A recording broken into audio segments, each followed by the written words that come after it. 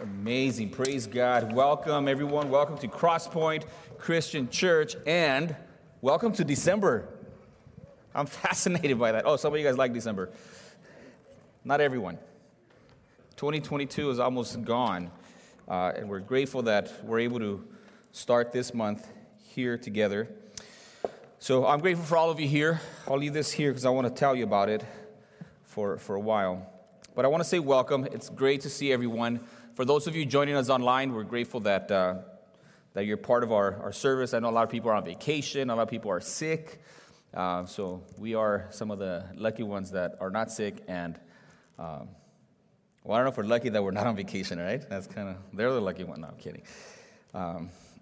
We're glad to have you here. I'm excited this morning for this morning's message. I want to share some announcements. I want to say that if you don't currently receive our newsletter, that goes out every Saturday evening, and it's basically information about the church, what's going on, events that are going to be coming up. Sometimes we highlight people or events or ministries, so I think you really want to make sure that you receive that email. If you don't, you want to go to crosspointchristianchurch.com. That's our website. If you scroll all the way down, there's a really easy form to fill out. Just your name, maybe phone number, email, and that's about it. And that allows us an opportunity to send you information from our communications department, for which I'm also very grateful. So let me mention a couple of things. I'll try to go quick. As you walk in, you probably see a little Christmas decoration, some Christmas trees, and those trees have some paper ornaments with things written on there. Those are items that we're looking for people to donate so that we can put these gift boxes together for Christmas, and we hope to be able to bless, I think we're shooting for 100 kids in our community or surrounding community on behalf of Crosspoint. So that's the idea there. You go, you take a look at those ornaments. If there's something there that you already have or you think you can purchase, just go ahead and take that, talk to the person that's manning that table, and they will take care of you. And as we put everything together, we'll be able to put these 100 boxes together and bless 100 children. I'll also tell you about the blessing board. As you walk in, on your right-hand side, there's a blessing board. I'm already hearing some great things. I think more than anything, what I'm looking for is for that blessing board to change the culture in our church. And the way that the culture in our church is going to change is if we all change a little bit in becoming more giving and more compassionate and more thoughtful about people's needs around us. So I will go into detail, but I'm hearing some great things. If you have a need, let us know. We will put it up on the board. If you have something that you can bless other people with, let us know. We'll put that up on the board, and then Alvia and Patrick are pretty much in charge of that, making sure that we connect the blessings with the needs, and we'll see how that goes. I will also let you know that today, after the Spanish service around noon, there's a group of us, the youth and the young adults, that are going to be getting together. We're going to be putting some Christmas cards together. We're going to personalize them. We're going to put an invite in there to then go out to the community, probably Uptown Whittier, and just pass out those cards that will have maybe a gift card and a personalized verse in there for them and an invitation to join us. So if you want to be part of that, you should have RSVP'd, but see Carmen if you have any questions, all right? I will announce for the first time that on December 17th in the evening, we plan on having a young adults ministry Christmas party at my house, and so I want you to pencil that in or ink it in. That's the plan, December 17th, young adults. We hope to have a great time just celebrating Christmas, looking forward to it, and have the young adults give them an opportunity to celebrate that together. On the 18th, this is a big one. On the 18th, we hope to have a Christmas service outdoors, so it's a week before Christmas Day. We'll have that outdoors. Unless that changes, we'll have a plan B. But 2 years ago, we had something like that. It was really, I think, successful. A lot of people really enjoyed it. So we want to bring that back this year. We'll see how that goes. But great time to invite friends or relatives to an outdoor Christmas service on the 18th at 5 p.m. And then on the 25th, so I have a question for everyone. On the 25th, that's Christmas Day, and it's on a Sunday. We want to have a combined service, but I know some of you might have maybe Christmas Day traditions with family and such. So we normally have our combined services at 10. What do you say we have it at 11? Give people an opportunity to have their Christmas tradition with family and then still be able to make it to a combined service at 11 on Christmas Day. I'm seeing some clapping. I'm hearing some. Okay, I'm hearing some clapping. I'm seeing some yeses. And so what we'll do is we'll put it for 11. We've been announcing it at 10, but let's do it at 11. Now, this is not for people that are going to be partying all night and then you get to, hey, that's not what that is, all right? You'll be like, I could party another hour the night before. That's not what that is for. But we'll do our combined Christmas Day service at 11 a.m., and we'll see how that goes. Okay, we'll announce it. We'll send out. See, that's why we need your information. We'll announce it. We'll put it on next week's bulletin or newsletter. We'll send out texts just to make sure that everybody's here at the right time on Christmas Day. All right, I think that's it for announcements. Other than, as you see here this morning, we're super pleased anytime somebody decides to take this step of faith and step of obedience to be baptized. So this morning, we, at the end of this service, will have a baptism. I'll tell you a little bit about Ashley. Ashley is somebody that maybe some of you may not know, but Ashley we've known for quite some time, mainly through our Monday night open gym here at Crosspoint. And then she's joined us at a young adults meeting and kind of got a chance to know her a little bit. Very good volleyball player, but that's beside the point. Wonderful young lady that we get an opportunity to witness her step of obedience and public declaration of her faith and commitment to follow Jesus Christ as Lord and Savior. So isn't that awesome? I'd say we give the Lord an applause.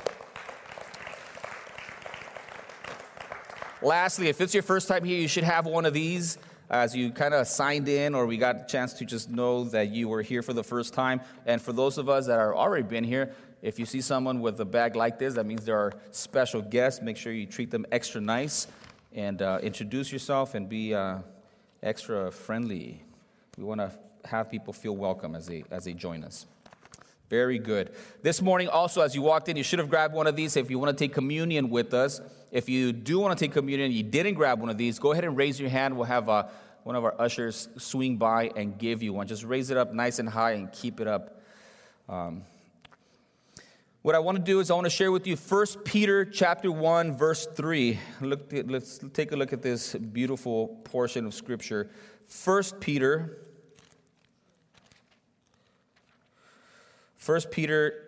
chapter 1, verse 3.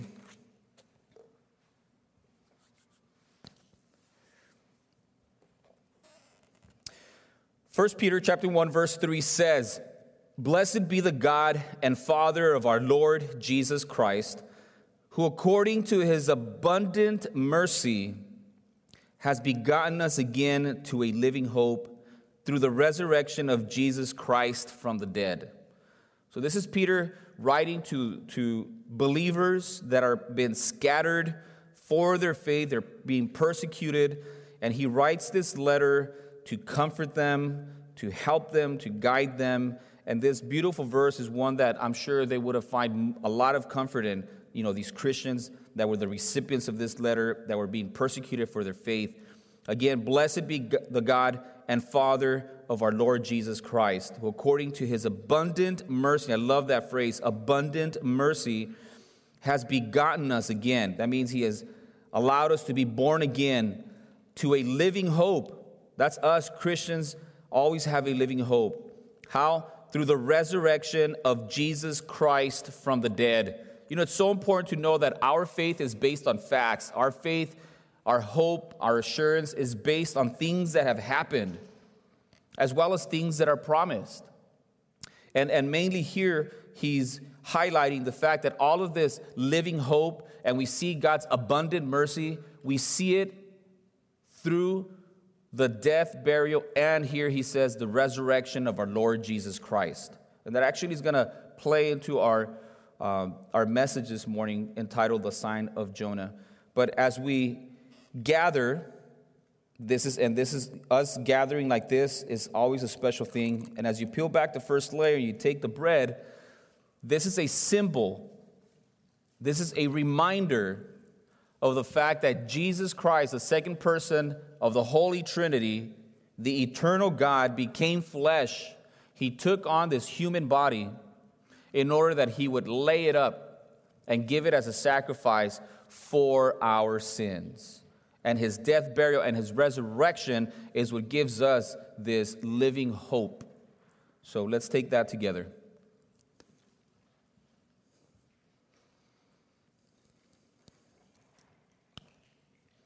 As you peel back the second layer, you have the juice that represents the precious blood of Jesus Christ, which was shed on our behalf. This symbolizes, it reminds us of the very payment for our sin. The Bible says that the wages of sin is death. And it also says, and we all know that we're all sinners, and we deserve death, eternal separation, because the wages or the payment of sin is death.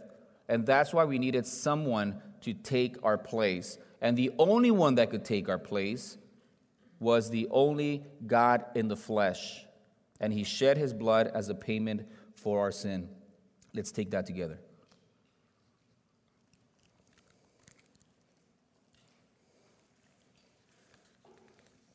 Let's pray. Heavenly Father, we're grateful this morning for your many blessings, for your abundant mercy. Father, we will never fully comprehend what that means, but we rejoice in being able to be students of your word, disciples and followers of yours, Lord Jesus. And as we continue to grow, we grow in appreciation and understanding of what these things mean.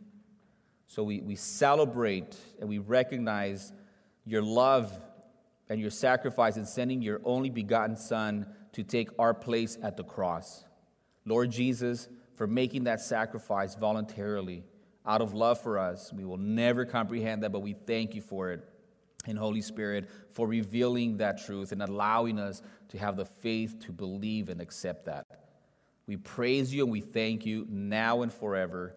I thank you for everybody who's here, part of this morning's service, here or online, or anyone who will be watching via recordings.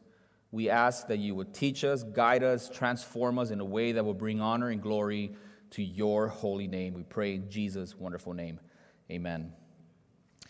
All right, beloved. This morning, we want to continue our messages out of Luke. We're going to take a look at Luke chapter 11, verses 29 through 36. Lots to say, but we're going to talk about the title of this morning's message is The Sign of Jonah. I don't know how familiar you are with Jonah. Most of us, if you grew up in church or if you've been at church, maybe even as a child perhaps, you were taught the story of Jonah. Jonah was an Old Testament prophet, one who was to speak to the people on behalf of God. And he receives word from the Lord, and the Lord tells him, go and preach to this city, Nineveh, who were known as bad people. And Jonah, whose job description is to speak to people on behalf of God, says no to God. And he says, no, I don't want to go preach to them. And instead of going to Nineveh, he catches a boat to go the opposite way. And God, it's super interesting. I say all that because I would love for you to go, and I think on your notes, on the handout, which I hope everybody has, but on the handout, it has a reference to the book of Jonah. If I'm not mistaken, it's 4 or 5 chapters long, so it's really easy to read. You'll see all the details of that story. But once on that boat, asleep on the bottom of the boat, heading the opposite way of where God had told him to go, in disobedience, the people in the boat, through casting lots, figure out that the problem here, because a big storm arose, they thought they were going to all die, and they start praying to their gods, and they wake him up and tell him, hey, pray to your God, maybe he'll help us, and who are you? And he's like, well, I'm a prophet of the God of the universe. He's like, oh, so maybe it's you, and they cast lots, and they find out that Jonah is the problem, and he says, what are we supposed to do with you? Fascinating story, and Jonah says, you know what, just throw me overboard, because I know I'm the problem. And they throw him overboard, And then the Bible says that God raised up a large fish. The fish swallows Jonah. Jonah is in the belly of the fish for 3 days and then is vomited out of that fish. And after Jonah goes through that experience, then he decides to obey the Lord and he goes to Nineveh. He preaches, and all of Nineveh repents. And then there's some other funny stuff that happened in the story. But I say that because the title of this morning's message won't make a lot of sense if you're not familiar with the story of Jonah. And here the Lord Jesus brings up the story of Jonah, and he says, he mentions it. And we're going to read it right now. The last thing I want to say about that as a form of introduction is I've spoken to people who are religious. And they say, I'll ask them, well, do you believe that the Bible is the Word of God? And they'll say, yeah. And so do you believe that what's in the Bible is true? They're like, well, most of it, some of it is allegory and there's stories, and of course there's some of that. And I remember talking to a cousin of mine a long time ago, and he said, like that story about the fish, he goes, that's not really true. That's just a story that's in the Bible to teach us something. Well, the fact that the Lord Jesus Christ uses it as a reference validates the fact that he believed it to be a factual event. So I just want to throw that out there. See, the Bible explains itself. And you want to be careful when you study the Bible that you pay attention to these things and you don't just, believe what other people have said, including myself. I've told you that many times. You don't get a free pass. Well, Pastor Mike said it, so it must be true. That's not how it works. You have your own responsibility to know what you believe and to believe what you know based on your studying of Scripture, not also just based on your feelings. That's a very big problem that we got going on in our culture, in our society right now. I don't feel like it. I don't feel like believing that story. That story feels to me like it wouldn't be true. Like, feelings are important, but when it comes to truth doesn't care about your feelings. That's very important.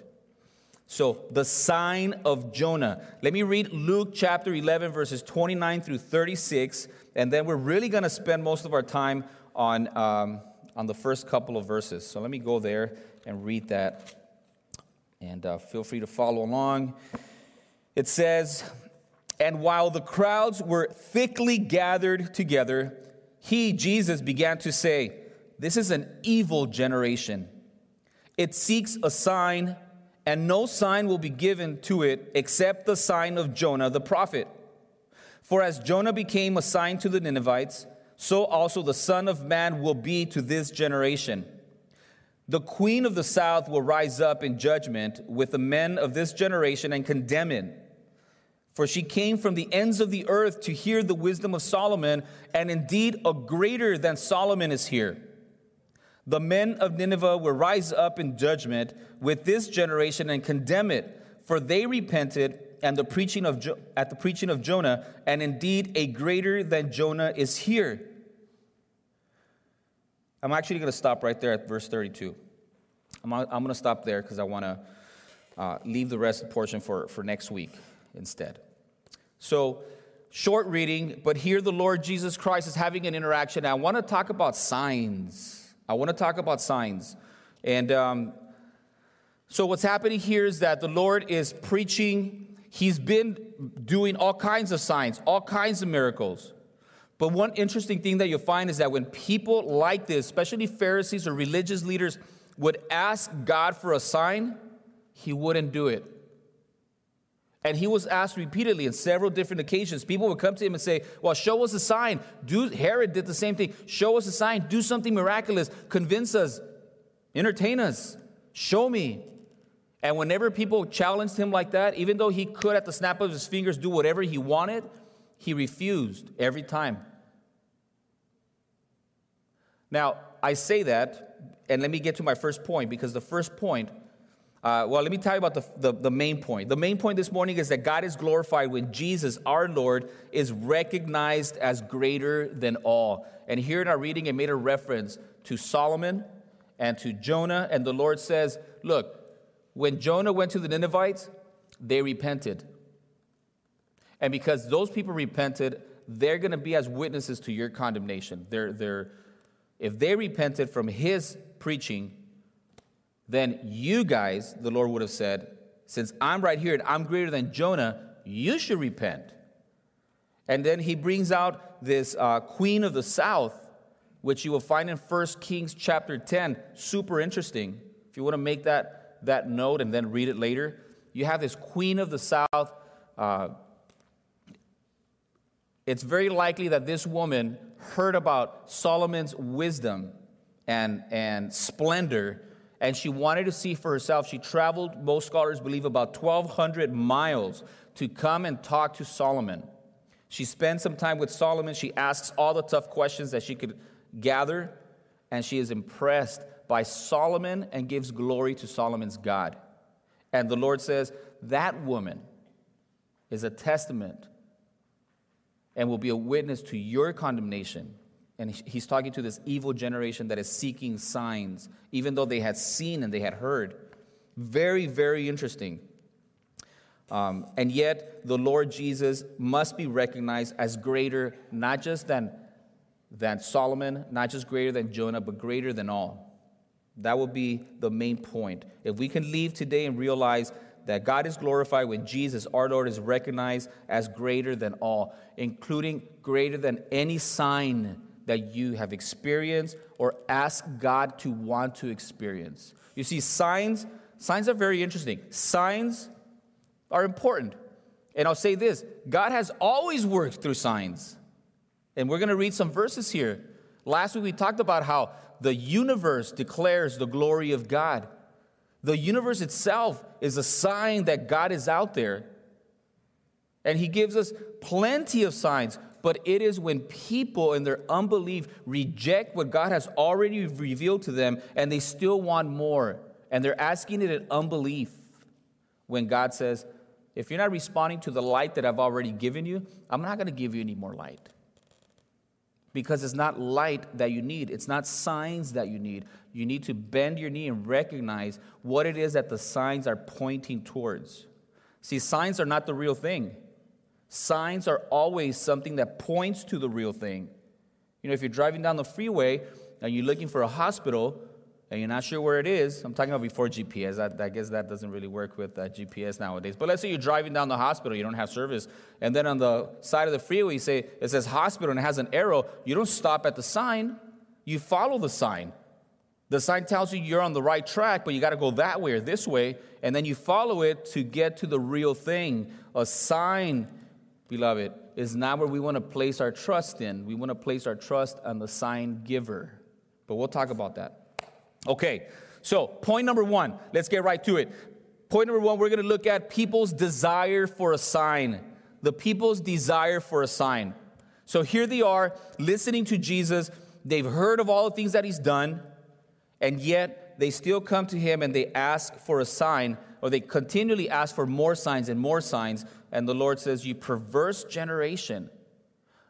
And he's saying, you already have more than enough. You already have more information than enough. In Luke 11:16, which we read.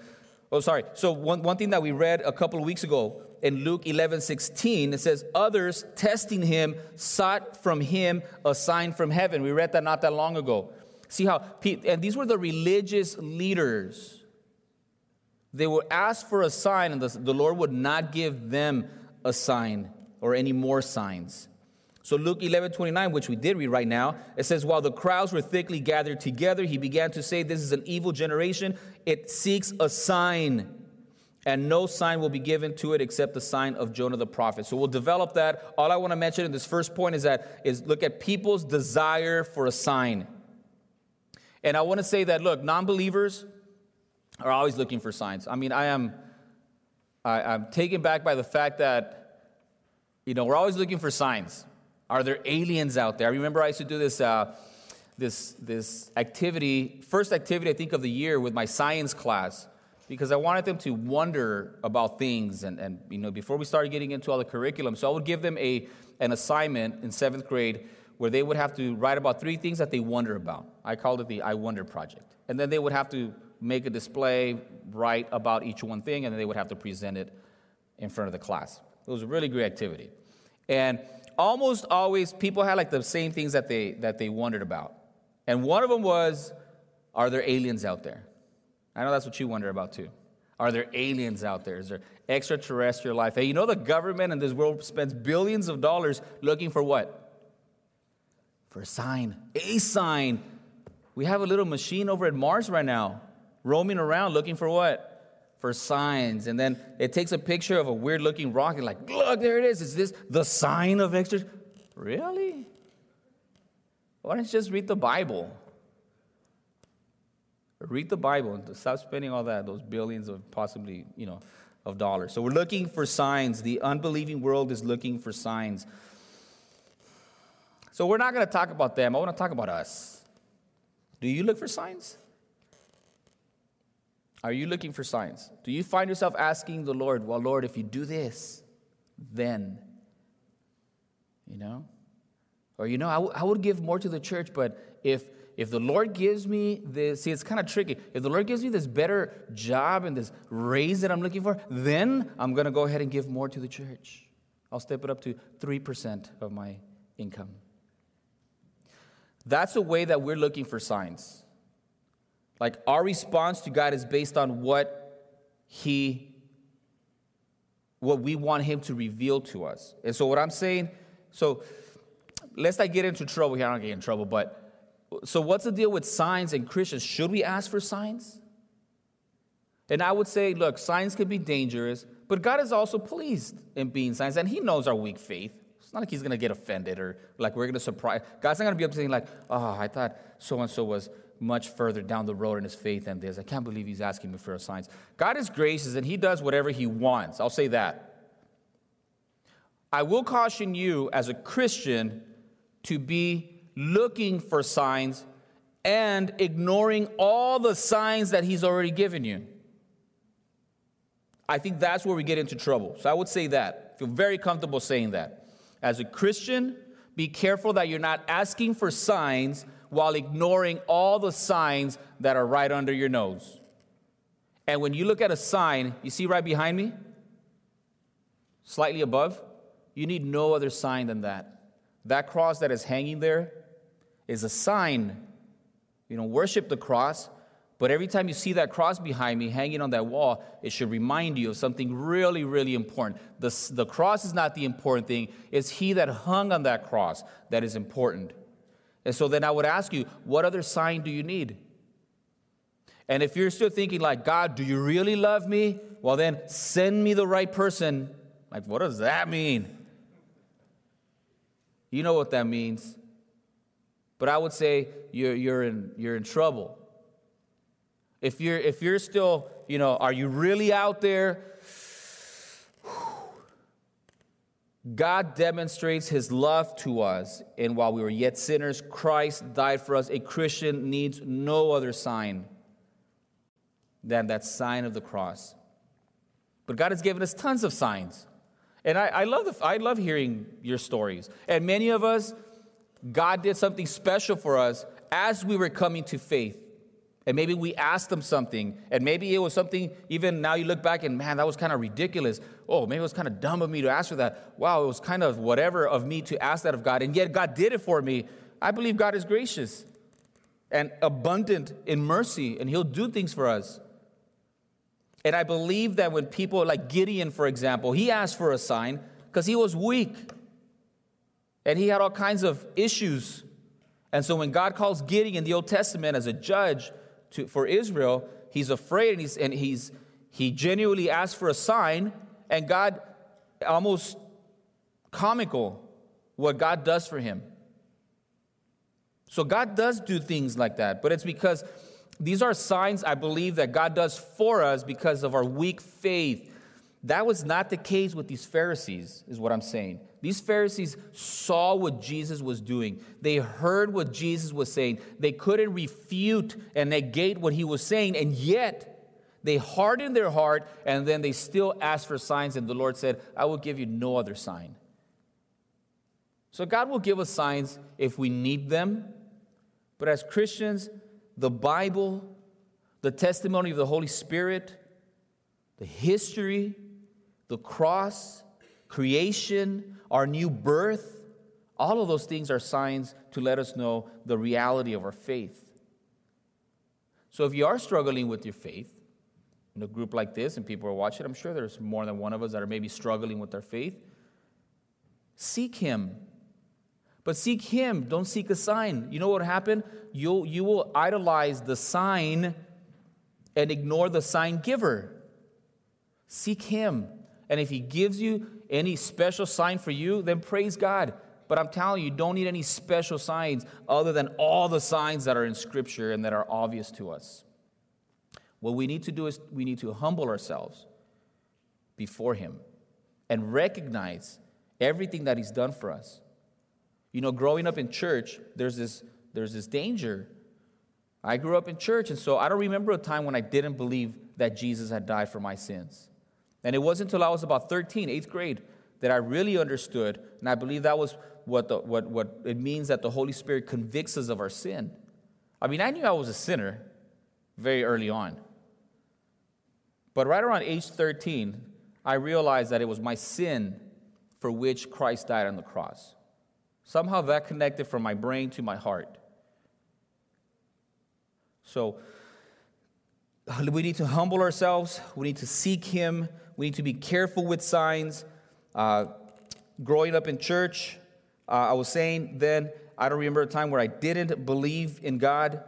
But at the same time, you become so familiar with the Scriptures. You become familiar with certain sayings, and you learn how to speak Christianese, and you learn how to behave like everybody else at church, and then it becomes a bit of a routine. I'm talking about possible dangers of growing up in church and becoming very familiar with Christian things.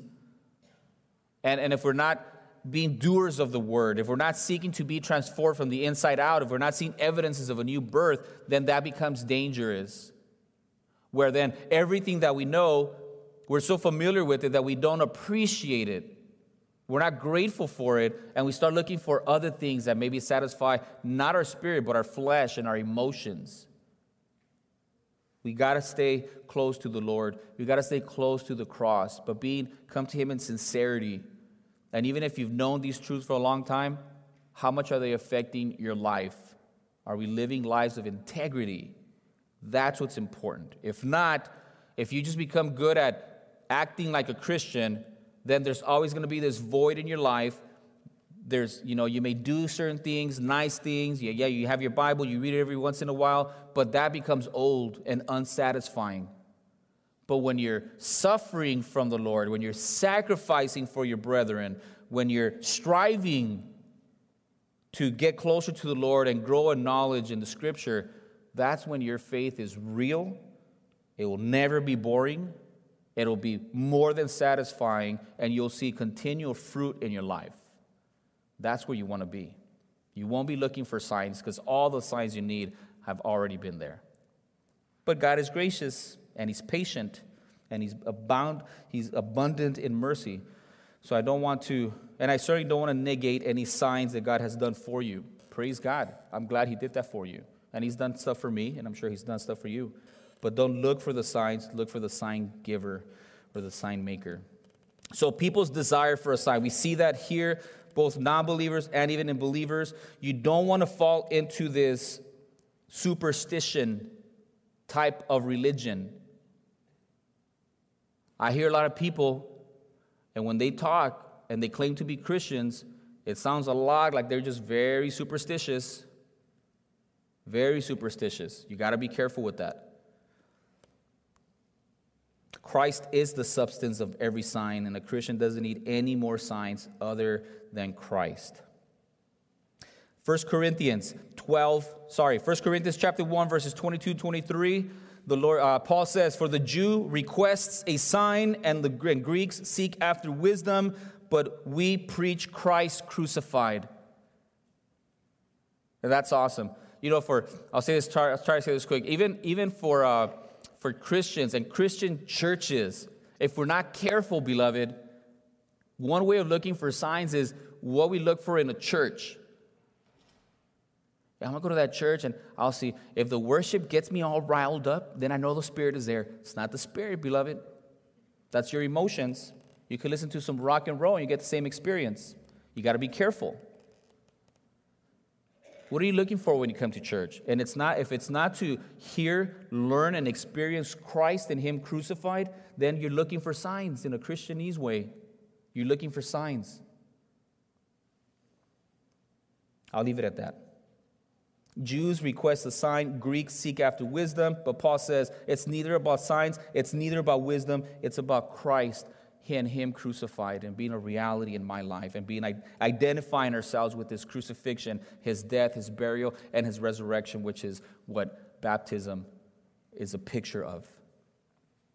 Point number 2, we saw people's desire for a sign. Point number 2, Jesus' denouncement of the people. We see that the Lord is upset and speaks negatively about these people for seeking signs.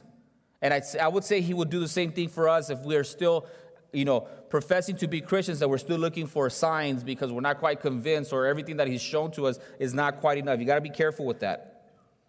So Jesus' denouncement of the people. He uses Solomon and the queen of the south as an example. He uses the Ninevites and to see how they repented with the little bit that they got. The Ninevites got preaching from this one guy who had an amazing story. And then this queen of the south travels 1,200 miles just to hear about the wisdom that God had given Solomon. And it seems to be enough for her. It was enough for the Ninevites. And the Lord is saying, I'm right here. I've done so many miracles. I fed 5,000 people. I raised people from the dead. And it's still not good enough for you? So He denounces the people for ignoring God who is with them. Show us signs, and He's right there. Why would you need signs when you have the real thing? Using that same hospital, you don't get to the hospital and it's like, the doctors are ready to receive you. It's like, yeah, but where's the sign? I'm like, where's the sign? This is the hospital. No, I want to see some signs. That would be ridiculous. Well, that's what was happening then. They had God in the flesh right in front of them, obvious to everyone, and yet they were still looking for signs. So Luke 11:29, the denouncement of the people, and while the crowds were thickly gathered together, He began to say, this is an evil generation. It seeks signs. So for them, seeking signs, instead of recognizing the real thing that was right in front of them, the Lord says, this is an evil generation. They care more about signs instead of recognizing the sign giver. I'll read John 6:26. Jesus answered them and said, most assuredly I say to you, you seek me not because you saw the signs, but because you ate of the loaves and were filled. This is when the people were trying to make Him king by force. And He says, you don't want me to be your king because you saw my power, you recognize my deity, that I'm God in the flesh. You want to make me king by force because I fed you. You don't care about the signs. And the Lord came making signs and wonders. And He says, all of those things point to me. At times He would say, if you don't want to believe my words, then believe my signs. So the signs, God has always worked through signs, but the signs have always been in an effort to point back to Him, so that people would see the signs and they would look for the real thing, which was Him. And He tells that crowd, He says, you seek me not because of the signs, but because you ate the loaves and you were filled. Meaning, that's all you care about. Being satisfied in your flesh. And beloved, we got to be careful with that. Make sure that we don't seek this prosperity gospel stuff where it's like you seek the Lord and God will give you everything you want and you'll have your best life right now. Like, no. It's not the way it works. So people's desire for a sign, Jesus' denouncement of the people for seeking a sign. And point number 3, Jesus' declaration about the sign. And He says, no sign will be given to you except the sign of Jonah. So I want to spend some time talking about Jonah. I know I mentioned him in the introduction. Jonah is an Old Testament prophet. He, in disobedience, fled from doing what the Lord asked him to do, commanded him to do. He ends up in the belly of a fish. And the Lord uses that as an analogy to comparing Himself when He's going to be in the grave for 3 days and 3 nights. And so Jonah becomes a symbol, an Old Testament symbol of the Lord Jesus Christ dying, being buried, and for 3 days being in the belly of the earth, just like Jonah was in the belly of the fish. And 3 days later, Jonah got spit out of the whale or the big fish, and the Lord Jesus Christ resurrects from the dead. And the Lord said, no, he told those people that we read, he says, no sign will be given to you except the sign of Jonah, meaning not only was he there in the flesh as the real thing, but central to Christianity is the resurrection of the Lord Jesus Christ. And we can't overemphasize how important the resurrection of our Lord is. That after 3 days of being in the grave, he came back to life. And he says that will be your sign. The only other thing he says that you're going to get is the sign of Jonah. And there's a lot of things to compare with, but I believe the most important is the Lord is speaking in future tense, meaning his death, burial, and his resurrection. And ultimately, the question that people have to answer, and I believe will be judged by, is what did you do with the risen Savior? What did you do with the risen Savior? The fact that Jesus became a man, that he died for you, he was buried, and he rose again. What are you going to do with that? That is the sign. And any rejection of that results in a continual state of condemnation, because the Bible explains that we're already under condemnation because we're sinful. It's only when we repent and accept Jesus Christ as our substitute on the cross for our sins that we are no longer under condemnation, but we become justified. We are saved by grace through faith. In John, so Jesus' declaration about the sign, it says that no sign will be given to it except the sign of Jonah the prophet. And then in John chapter 2, verses 18 and 19, there was something similar that occurred right at the beginning of the Lord's ministry. And in John 2, 18 and 19 says that, so the Jews answered and said to him, what sign do you show to us since you do these things? Jesus answered and said to them, destroy this temple, and in 3 days I will raise it up. He's kind of saying the same thing. The sign of Jonah, 3 days in the belly of the whale. And these people, when they say, what sign do you give us? And he says, destroy this temple. And he was in the temple of Jerusalem. They got confused. They were thinking he was talking about this building that had taken many years to build, but he was talking about his body. He says, destroy this body, this temple, and in 3 days I will raise it up. Much like the sign of Jonah. And so the Lord, over and over, kept predicting his death, burial, and resurrection. And here he says, it is the sign of Jonah. And the sign of Jonah, when Jonah came, he preached imminent judgment to the Ninevites. And only by God's grace did they repent, and God withdrew his judgment from the Ninevites. For us, we're all under condemnation until God removes his wrath from us. How does God remove his perfect, just wrath from us? By pouring his wrath that we deserved, pouring his wrath upon his very own son at the cross. And the Lord at the cross says, my God, why have you forsaken me? And in 2 Corinthians 5:21, it says that he who knew no sin became sin for us. He made him who knew no sin become sin for us, that we would become the righteousness of Christ in him. Jesus took our place. On the third day he arose. That is the sign that we have, the sign of Jonah. Imminent judgment, lest we repent and trust in Jesus Christ as our Lord and our Savior. And when that happens, you are giving a new life. You are born again. You are made a new creation. You will know that you're no longer the same person. You begin to follow the Lord, and you commit yourself to trusting him and to following him and to being obedient in making him the Lord of your life. It's no longer about you, it's about him. And you get baptized. You declare, when a person gets baptized, as we're going to do right now, they are declaring faith in Jesus Christ as their only Lord and Savior, as the one who took their place at the cross. And so we identify with his death, his burial, and his resurrection. That's what this symbolizes and is a picture of. We do it out of obedience to the Lord. He said to go out and make disciples of all nations, baptizing them in the name of the Father, Son, and Holy Spirit, and teaching them everything that He taught us.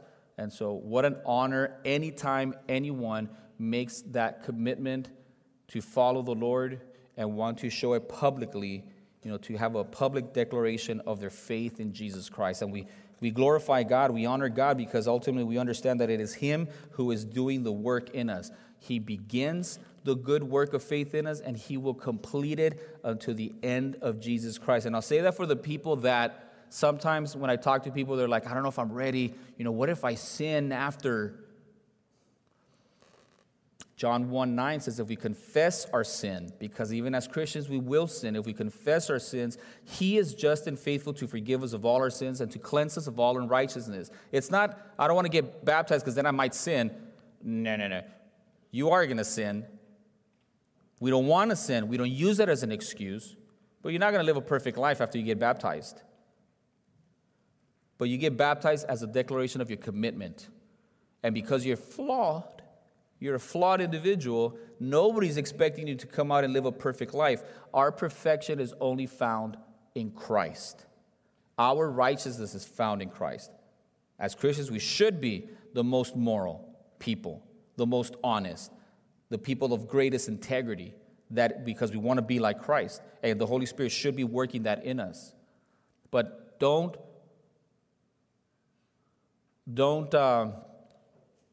stay away from getting baptized because you're afraid that you may not live up to God's standards. You know what God's standard is? Perfection. And only one is perfect. That is our Lord. And that is the life that He offered. He offered His perfect life for us. All we get to do is place our trust in Jesus, the substance of every sign that He's ever given. So, Ashley, I want to ask you to come up here. I'll meet you downstairs or down there. Pray for Ashley. Again, you probably don't know her very well. Some of us do. And it's our honor to be part of your baptism. We have some towels there. We're all ready to go.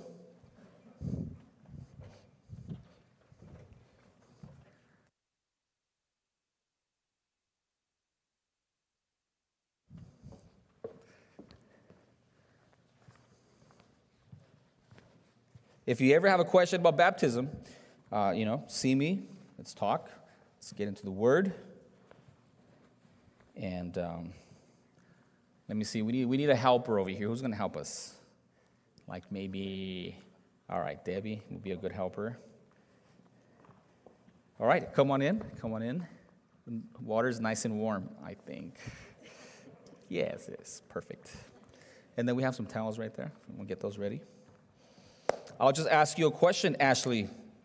Let me see, and then we'll scroll over this way a little bit. Don't throw me in there. I'll get your hand right here, and then I'll hold you from the back. Move forward. And then what you want to do too is let's have you sit with your feet forward. Yeah, and then have your feet forward. All right. And Ashley, have you accepted Jesus Christ as your only and sufficient Lord and Savior?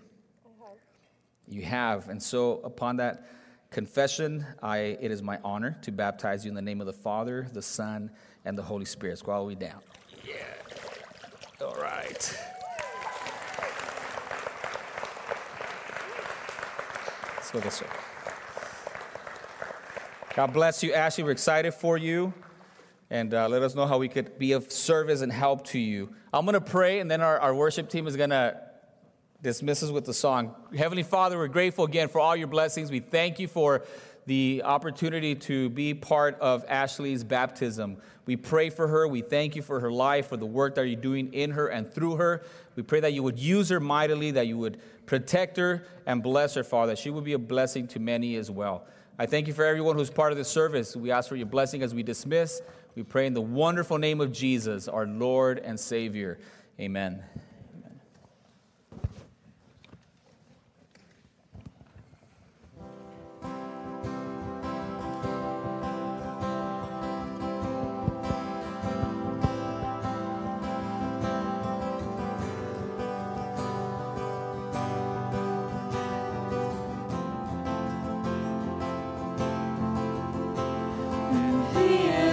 is jealous for me. Love's like a hurricane, I am a tree, bending beneath the weight of his wind and mercy.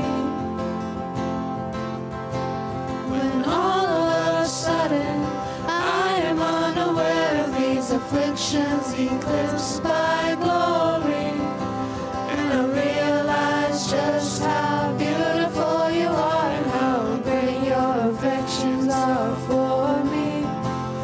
And oh, how he loves us so. Oh, how he loves us. How he loves us so.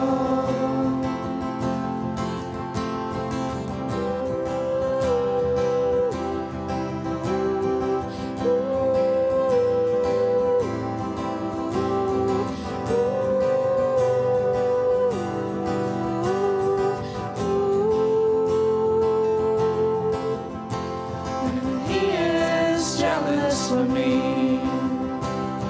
Love's like a hurricane, I am a tree, bending beneath the weight of his wind and mercy.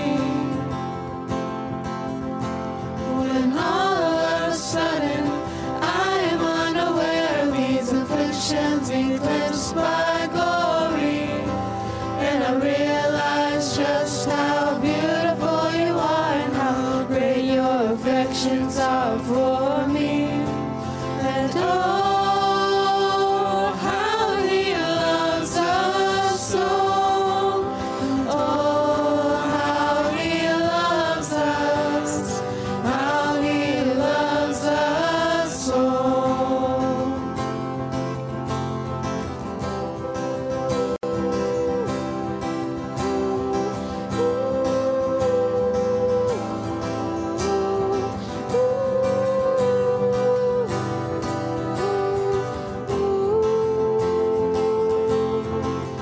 Yeah, he loves us.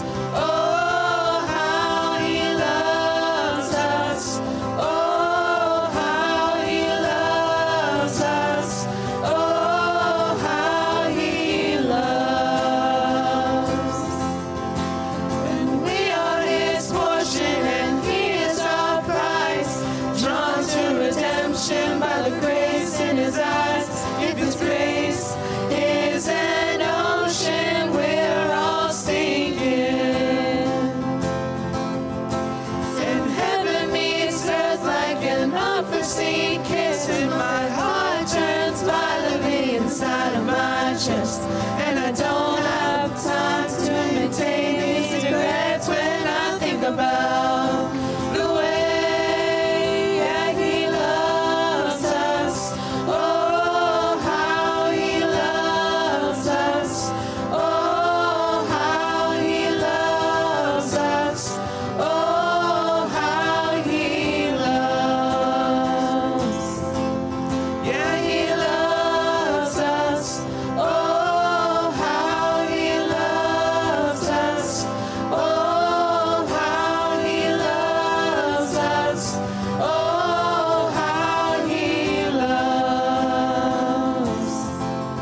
Yeah, he loves us. Oh, how he loves us. Oh, how he loves us. Oh, how he loves. Yeah, he loves us. Oh, how he loves us. Oh, how he loves us. Oh, how he loves.